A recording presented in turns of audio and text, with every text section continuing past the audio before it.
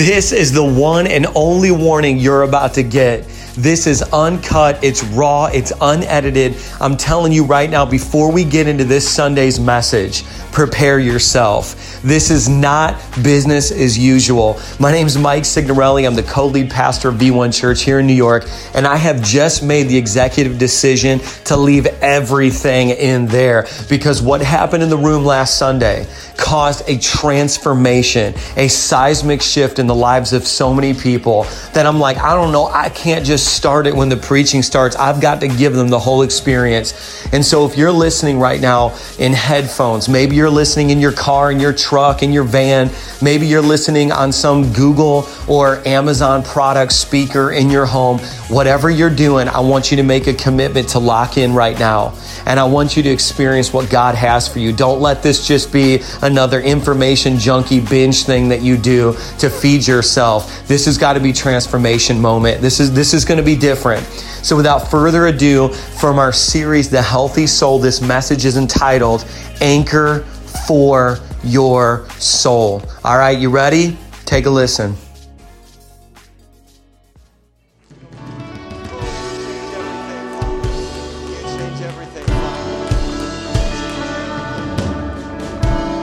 Am I the only one who feels the presence of God here right now?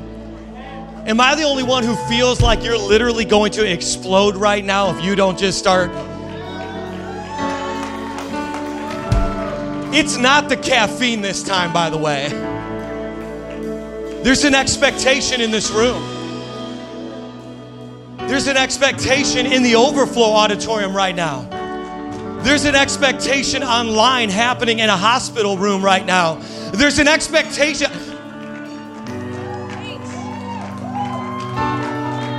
It is too easy to sing the words of these songs that we sing on Sunday, particularly this one that says, Jesus, you change everything, because it almost can sound like a command. Jesus, you do it. But what I heard in the spirit realm as we were singing this song, and listen, if you're an atheist here, I'm just going to offend you all the way to heaven today, because I used to be an atheist and I read every book you read and more, and I'll duke it out with you afterwards in the lobby. But there is a spiritual realm that is more real than the one that you are experiencing with your five senses now. And how do I know that? Because it's eternal and this one's temporal. And for as many Christians who have messed up this phrase, I heard God say, because God never told them to go on a diet or love their wife better.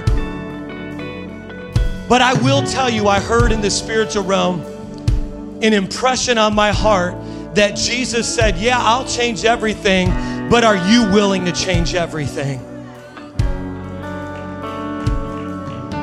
It sounds so good. Jesus, change my wife, change my boss, change my bank account without me working any additional hours. Jesus, change the leadership of this church because they're crazy. What if he's saying to you, why don't you change? And then I'll change everything. What if I told you that you will get something different if you do something different?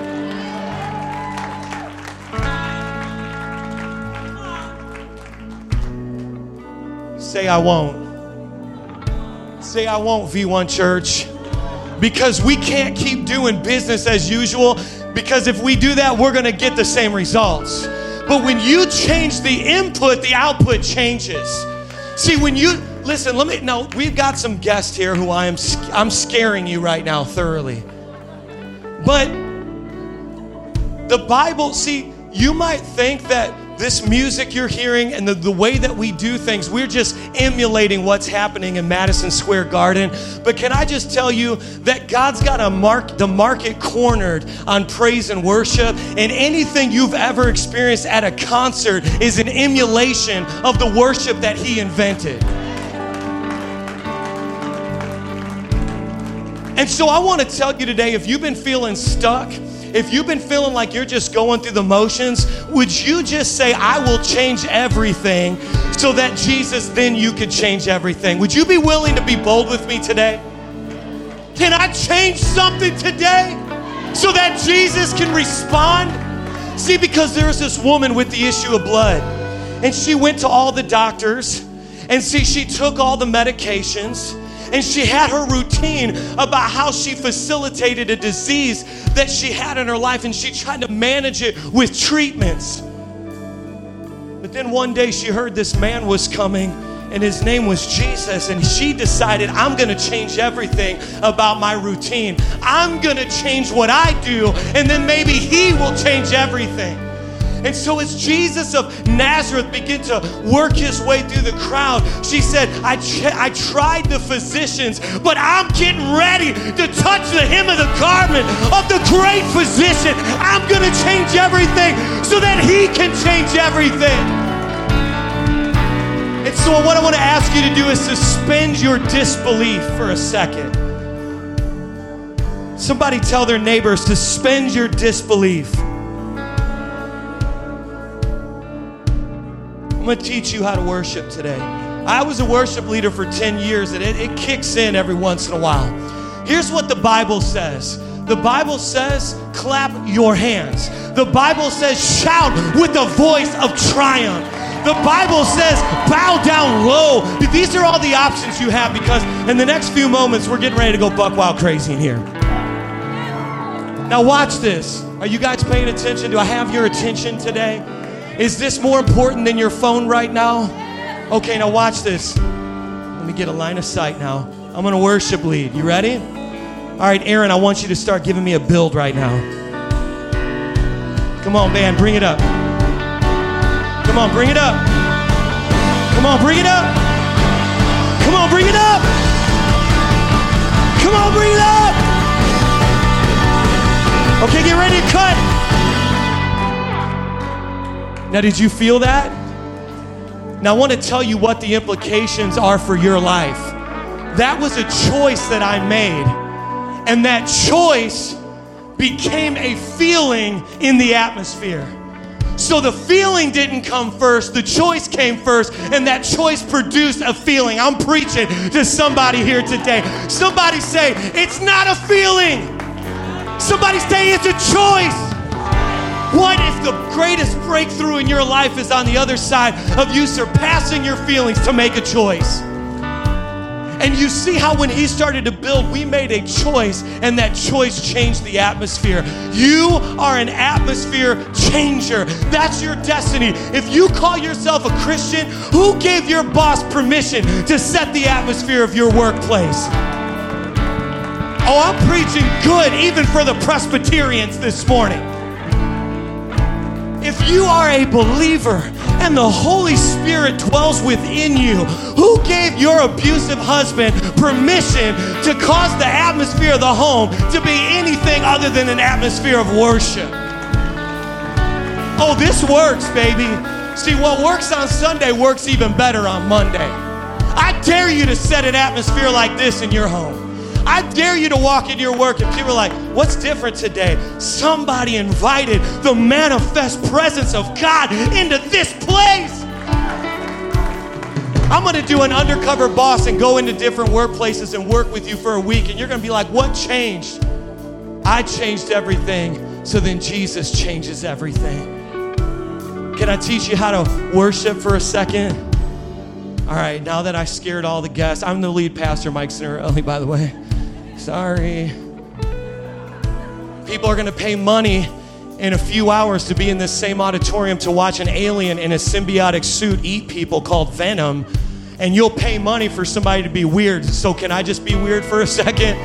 I know I ain't freaking you out. I've seen some of your Instagram stories. The Bible says, lift up holy hands. Let me tell you something, single women. If he can't lift his hands in worship, he should never be allowed to hold your hands in marriage. Because lifting your hands in worship is a sign of surrender. And if he can't surrender to God, what makes you think he's going to surrender to you in an argument? If he can't humble himself before God, you think he's going to humble himself before you? I'm looking for the worshipers. I'm looking for the worshipers today, in spirit and in truth. You know what happened? The Bible says clap your hands. You know why? Because when you make a noise See, some of you, all you know how to do is clap back. It's a perversion of true worship. Because some of you, when you start to clap your hands, you're going to change an atmosphere around you, and a demonic infrastructure that's been built brick by brick in front of you is going to come collapsing down. Some of the walls in your life are cardboard thin, but you've only yelled at your wife instead of shouting unto the Lord. So, oh my, I'll preach it today. Does somebody hear me, V1? Jesus changed everything except for me, because I don't want to give up my porn addiction because my wife never gives it up to me. The devil is a liar. Now listen, this is not going to be the church for you if you don't want to change, because my wife and I are not the most eloquent people you'll ever meet, but we do one thing very well. We do breakthrough. And it is impossible to stay around me long without changing. Follow me as I follow Jesus. You know I'm getting convicted too. Don't look at me like that, Julie. So what we are going to do in this place, here's your options. Your options are to clap unto the Lord. Your options are to lift up holy hands. Your options are to shout unto the Lord. But as you begin to enter in and take the physical realm and begin to respond to the supernatural realm, everything begins to change around you. And for some of you who are new believers, I know our church draws so many people who come from different traditions, different religions, atheists who have accepted Christ, Greek Orthodox, Jews who have accepted Christ as Messiah. And so let this be your introduction to worship today. I lost my mind twice in my life. Once when I was 27 years old and found out that my dad died of a genetic brain disease and that I had a 50% chance of dying as well, and developed alcoholism. I lost my mind.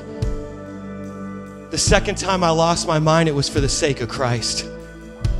Because you're either going to go crazy in this world or you're going to go radical. And I'll tell you what, crazy is a way that leads to death. But if you will become radical for God, if you'll say, if I lost my mind, I lost it for the sake of Christ. I've acknowledged that this is the true way. Yes, it's a narrow road and my friends may make fun of me. Yes, it's a narrow road and the temptations abound all up on the internet, all around me. But I'm going to walk this narrow path and I'm going to lose my mind for the sake of Christ. Because as we've been going through this Healthy Soul series, so many of you have only lost your mind to be crazy. Well, can I just introduce to you the gospel is lose your mind for the sake of Christ. Become a radical worshiper.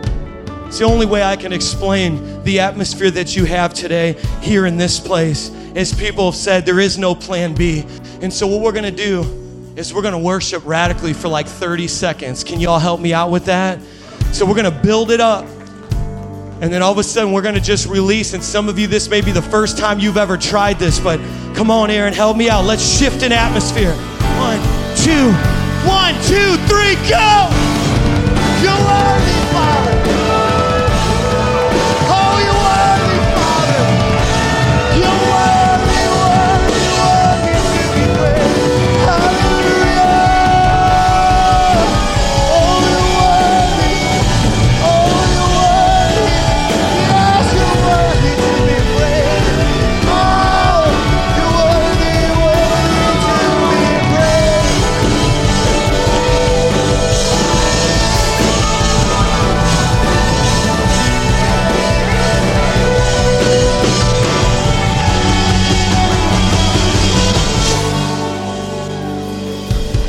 Did you feel something shift? Did you feel something rearrange in your life? One of the most potent strategic warfare tactics you can do is a sneak attack. Somebody say sneak attack.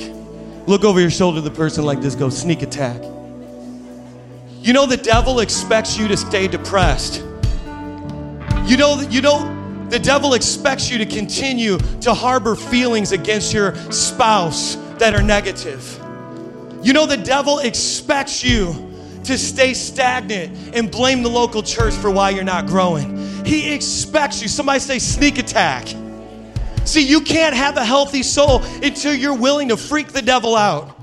And him say, well, what just happened? They just clapped like that? And then you know what he's going to tell you? You're not like that. And then you know what you have to tell him? You don't know me, devil. Greater he that is in me than he that is in the world. If God be for me, who can be against me? I am the head and not the tail. I will move forward and not backward. I am blessed in the city and blessed in the field. I am healed. I am covered by the blood. I am healed by the stripes that he took. And nothing is going to hold me down or stop me. Somebody say it's a sneak attack. I got to preach to you, and we're going to get out of here shortly. Let's pray. Father, I just thank you for every person in this room right now, every person watching live, every person who's listening in, leaning into what you have to say. And Father, I thank you that to have a healthy soul, we've got to do something different than what we've been doing, because what we've been doing got us here. It got us to this funk. It got us to this place of defeat. It got us to this place of stagnation. So we're going to do something different to have a healthy soul today. Father, I thank you for a church that worships in spirit and in truth. Not about sensationalism, not about emotionalism, but about getting our bodies in line with what's already happened in the spiritual realm, which is a celebration, because we are on the winning side. And so we fight from a place of victory, not for a place of victory. And we shout and we worship because we know we already won, because this fight is fixed. And every single person shouted, amen. Come on, why don't you hug somebody as you find your seat and say, well, it's like that.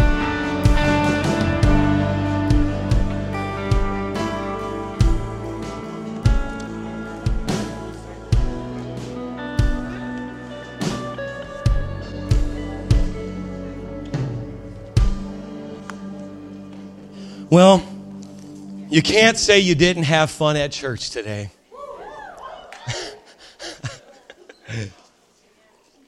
Your friends are going to be like, what did you think about that church today? And here's what I'm going to give you your response. It was fun. It was fun. I'll tell you what, man, worship works. I just don't care anymore. I just know too much. Have you ever been in that position? I know too much now. I've seen God do miracles.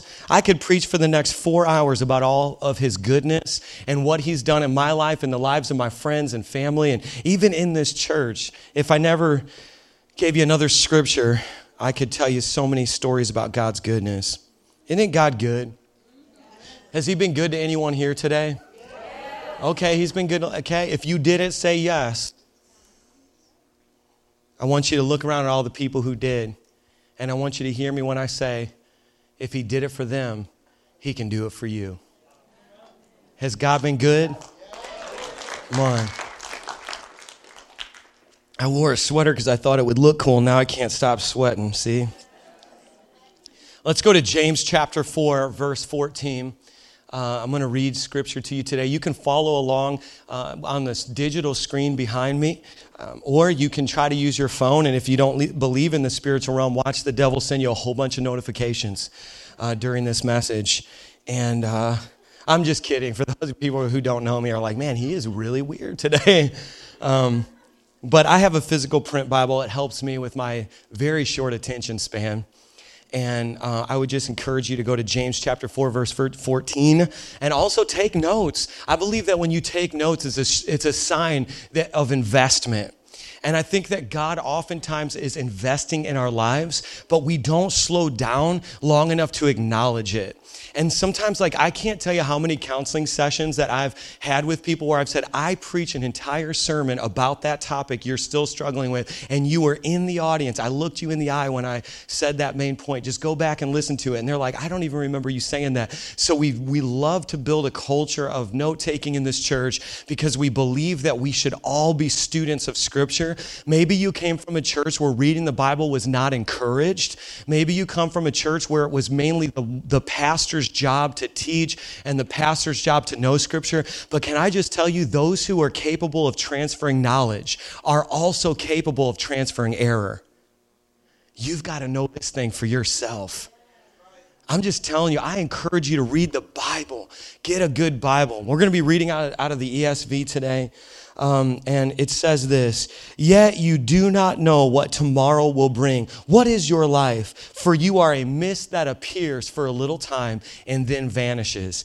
You know, many years ago, I had a Ford Ranger, like a little pickup truck. And if you're from Indiana, they issue one to every 18-year-old male. When you hit your birthday, your 18th birthday, they issue you a white Ford Ranger.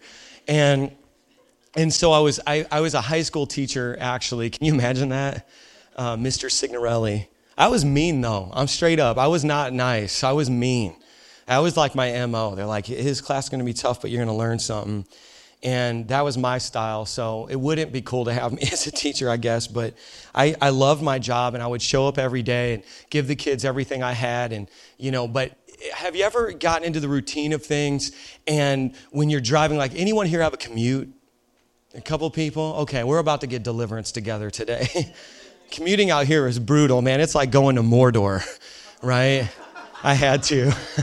I had to. If you didn't get that joke, this church is also not for you. Sorry. But I heard somebody ask, what does it mean? What does it mean? Well, we're going to need about 19 hours. So I'm going to have to turn the crowd mics off for this podcast episode. But anyways, I was commuting to work, and you ever get like, so in your commute, you can do it almost blind? Like you just know it so well.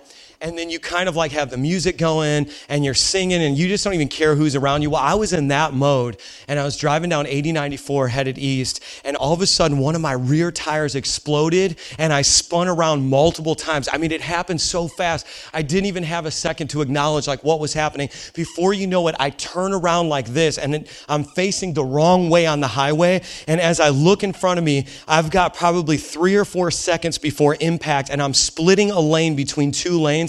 And there are 2 huge semis barreling towards me. And you know, like you kind of have that Matrix time experience where everything slows down.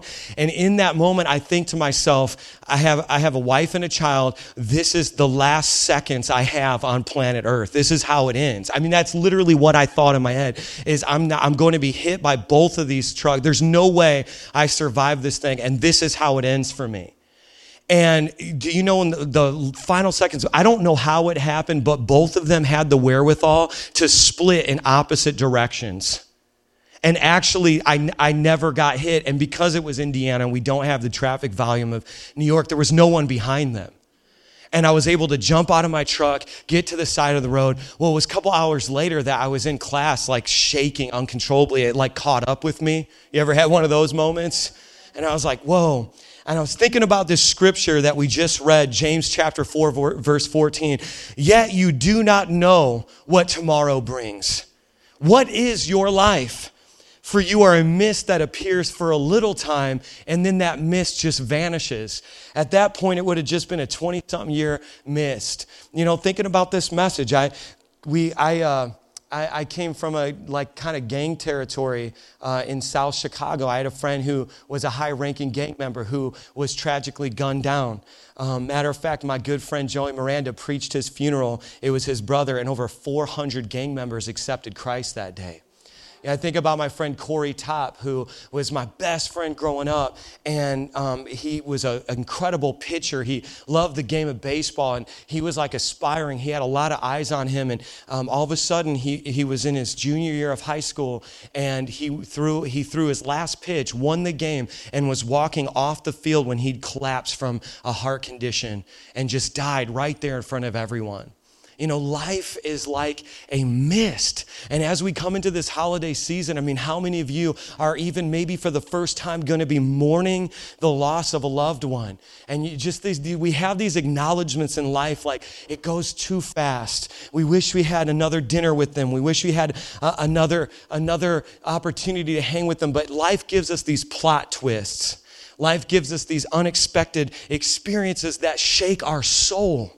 And when that shaking happens, when everything's been removed that you thought was a sure foundation in your life, what do you do? What do you do when you walk in and they give you the news that they're downsizing at your job and you're the first one to go? I mean, these things happen to people every single day. And when you're in a healthy, good church like this, we help navigate those. We help you navigate those experiences. But this question brings me back to the book of Hebrews. So if you can turn with me, we're going to go to Hebrews chapter 6, and it's verse 19. We have this as a sure and steadfast anchor of the soul, a hope that enters into the inner place behind the curtain, where Jesus has gone as a forerunner on our behalf, having become a high priest forever after the order of Melchizedek. And for me, this scripture it didn't make sense. But can I break down to you what an anchor really is? You know, I don't know if you've ever been on a boat here at the Atlantic Ocean. We have Lake Michigan. It's a lot less exciting. Lake Michigan's kind of not as cool. We don't have sharks. We don't have sharknadoes. I'm just kidding.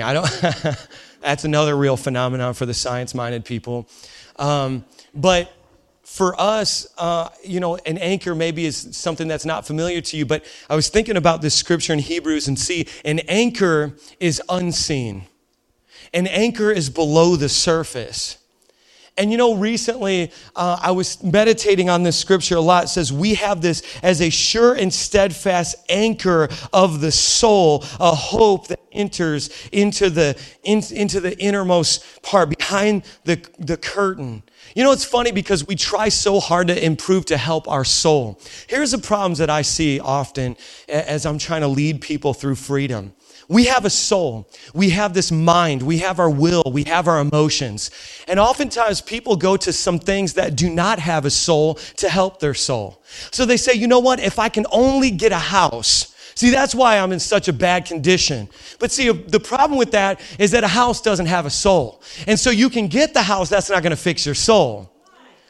And then I've said, people are like, man, the problem is my car keeps breaking down, Pastor Mike. If I can get a better car, my soul would be in a better condition. The problem with that is your car, even though you call it a she, doesn't have a soul. Somebody just got rocked right now. They're like, no, he didn't just talk about my car like that. You know what I mean? Oh, these speakers. Oh, I love them. We do this personification in our lives where we attribute a soul to things that don't have a soul, and then we get so confused when they don't satisfy our soul. Okay, now I'm coming for you if you think you're better than that, because I got some people like, I'm not materialistic. Well, you put on clothes today. You are. I'll find out where. I'll find out where your materialism is, okay? But then the other way that we try to improve our soul is by going, now this sounds logical, by going to other people who have a soul. That makes sense, right? So Pastor Mike, I'm going to sit down with him one time. He's going to solve all of my problems in 35 minutes. He has a soul that's not in the same condition as my soul. So I'm going to go sit with him, and his soul's going to make my soul better. You want to know the problem with that? Is my soul's broken too. Have you ever sat down with a leader long enough to realize their soul's broken just like yours is? That's called disillusionment phase. When you're like, man, this church is the greatest church ever. Everyone here is so strong. They're going to pick me up to the level they are. And then you spend more than 6 minutes with them and you're like, oh, snaps, we're all in trouble. I just heard Pastor Mike get snooty with his wife. You say snooty. That's the non-Christian gossip word. He was snooty. And see, the problem with trying to satiate your soul with a relationship with someone who also has a soul doesn't mean people can't help you, doesn't mean that God won't use broken people to actually let his light shine through them so that you can receive the truth of what he has for you. But then we have this problem. If things that don't have a soul can't satisfy my soul, if things that have a soul can't satisfy my soul, you know what you need? You need Jesus. You need the one who created your soul. You need the one who breathed your soul into your dirt body. Because no matter how good you get your body to look, and no matter how much of an Instagram influencer you become because you put yourself doing squats every day on Instagram Live. I went there. It ain't gonna last. Somebody say it ain't gonna last.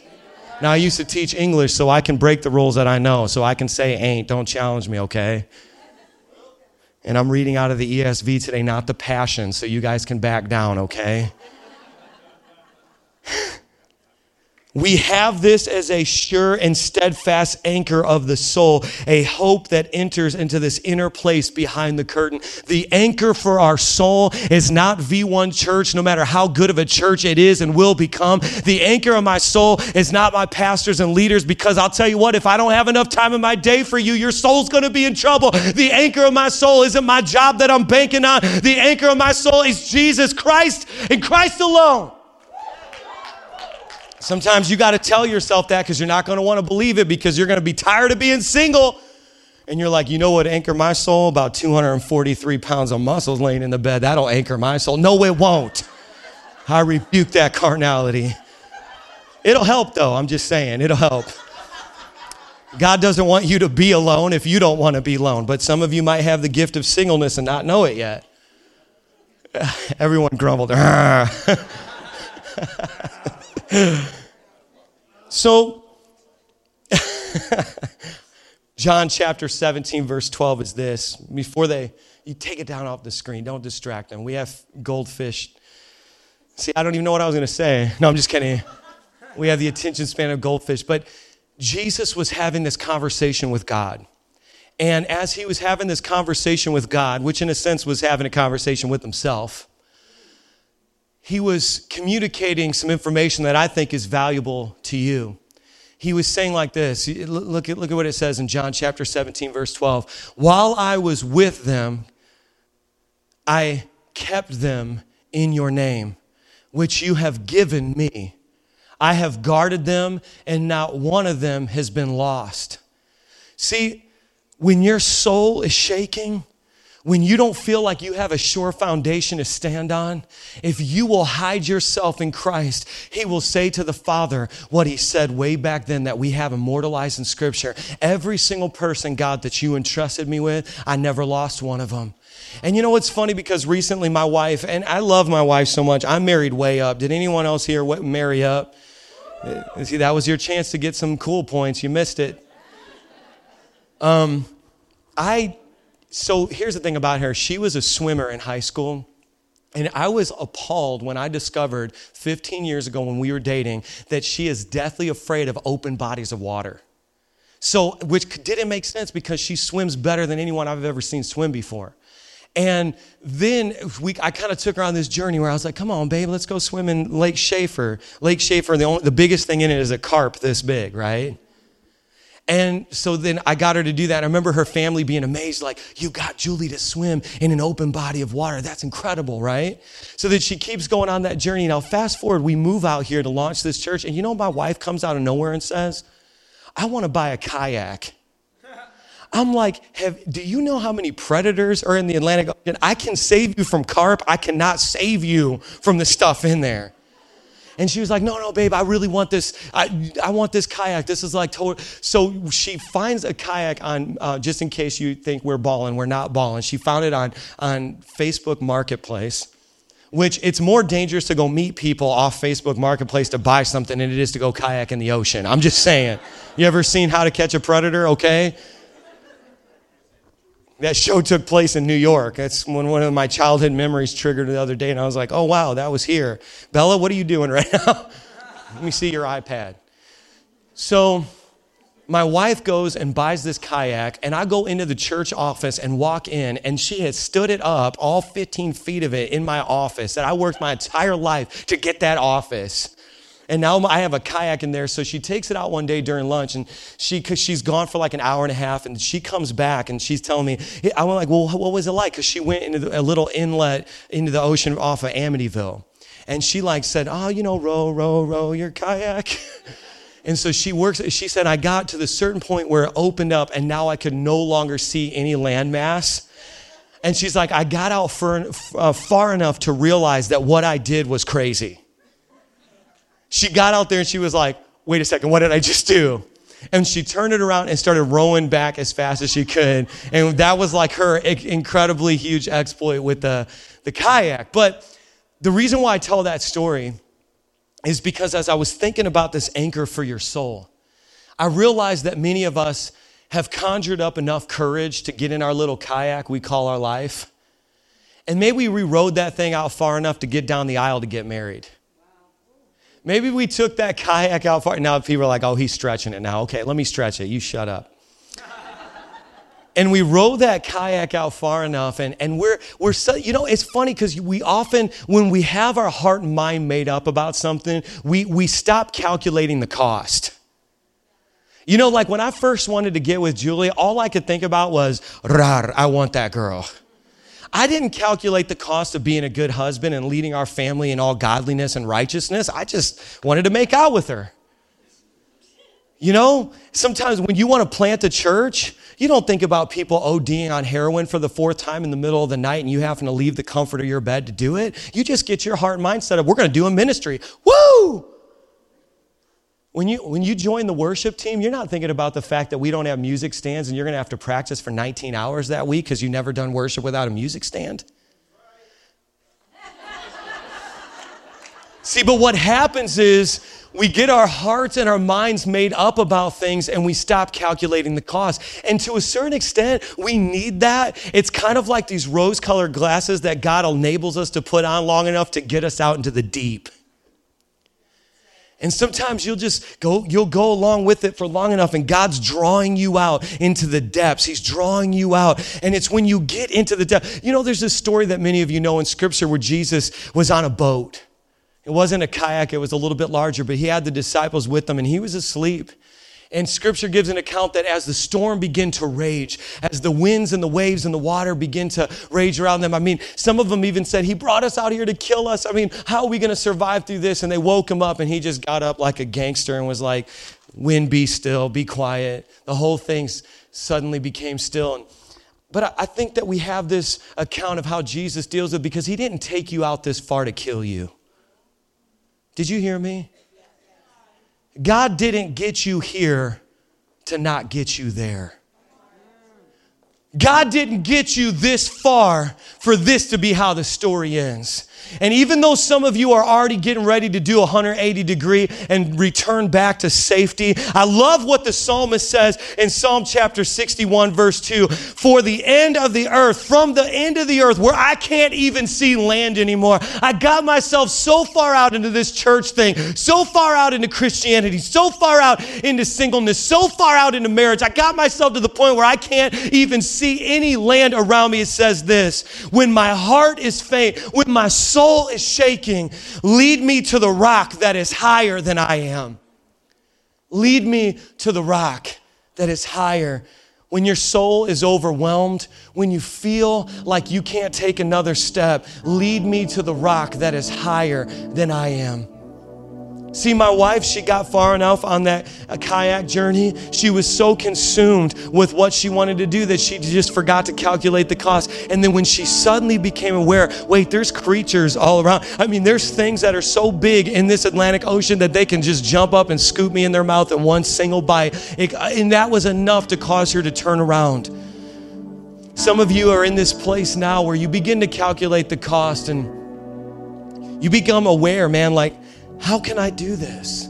Have you ever been in a place where you're giving it everything you've got and the only thing you can surrender to is this thought, how can I pull this off?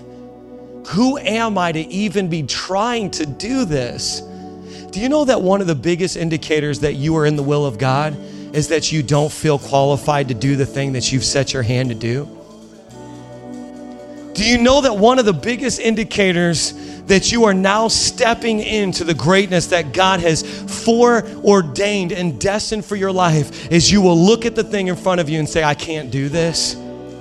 You'll look at the broken pieces of all the things in your house that in a moment of anger you trashed. You'll look at the amount of debt that accumulated as you begin to respond in fear and stress and anxiety over and over and over again.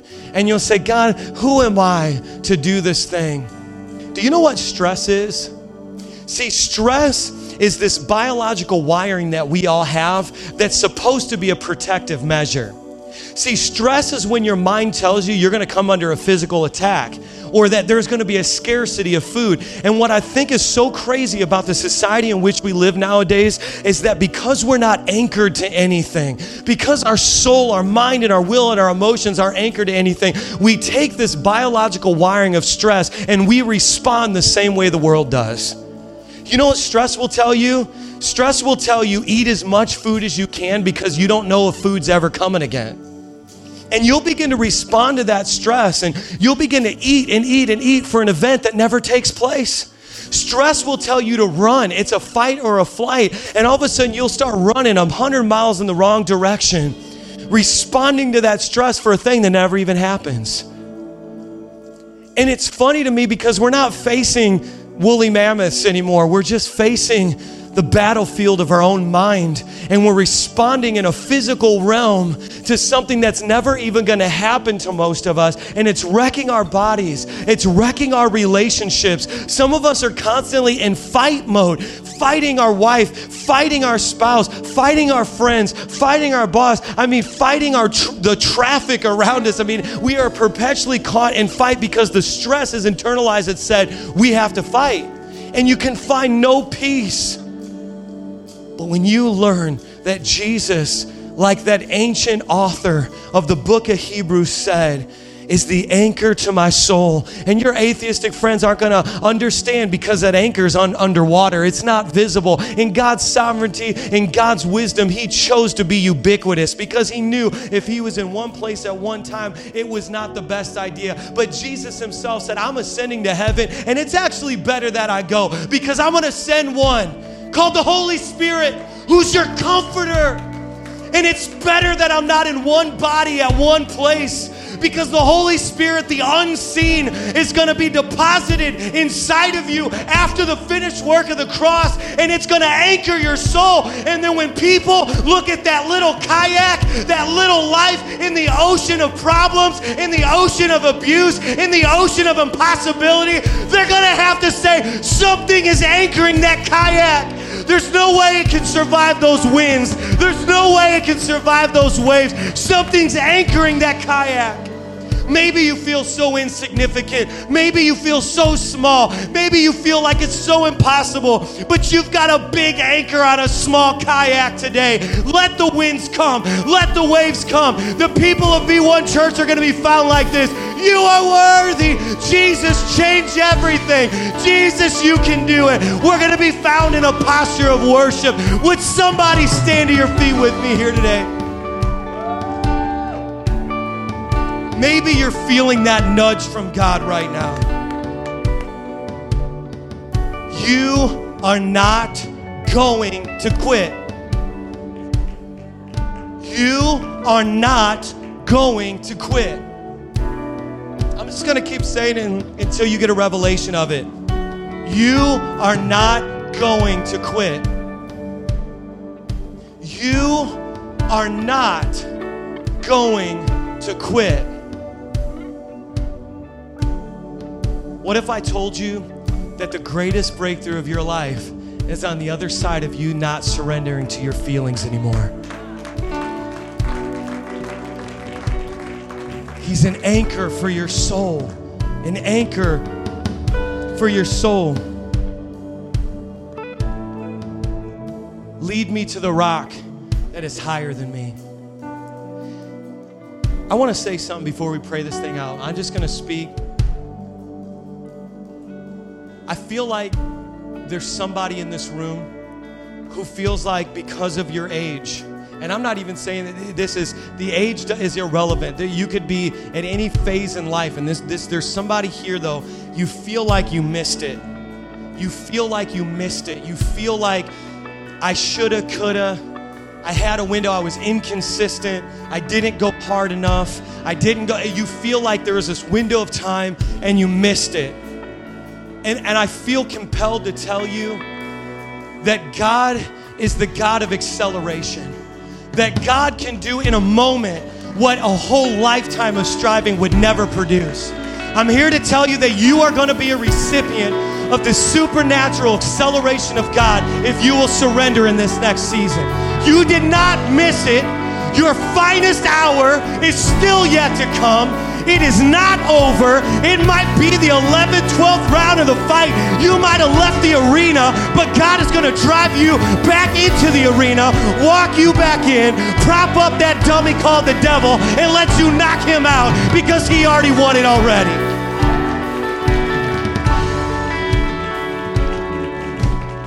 I don't know why, but through this whole series, I just have felt such an unction in me at the end of these sermons just to speak what God has specifically tailored for people. Because the Bible says that the word is alive, which means it's for you right now. You are not done. You haven't seen your finest hour, and you will not quit. I'm just going to go ahead and say it. Can this church be the kind of church where people refuse to let each other quit? Can we be that kind of church where we look, no, you are going to be the best wife ever.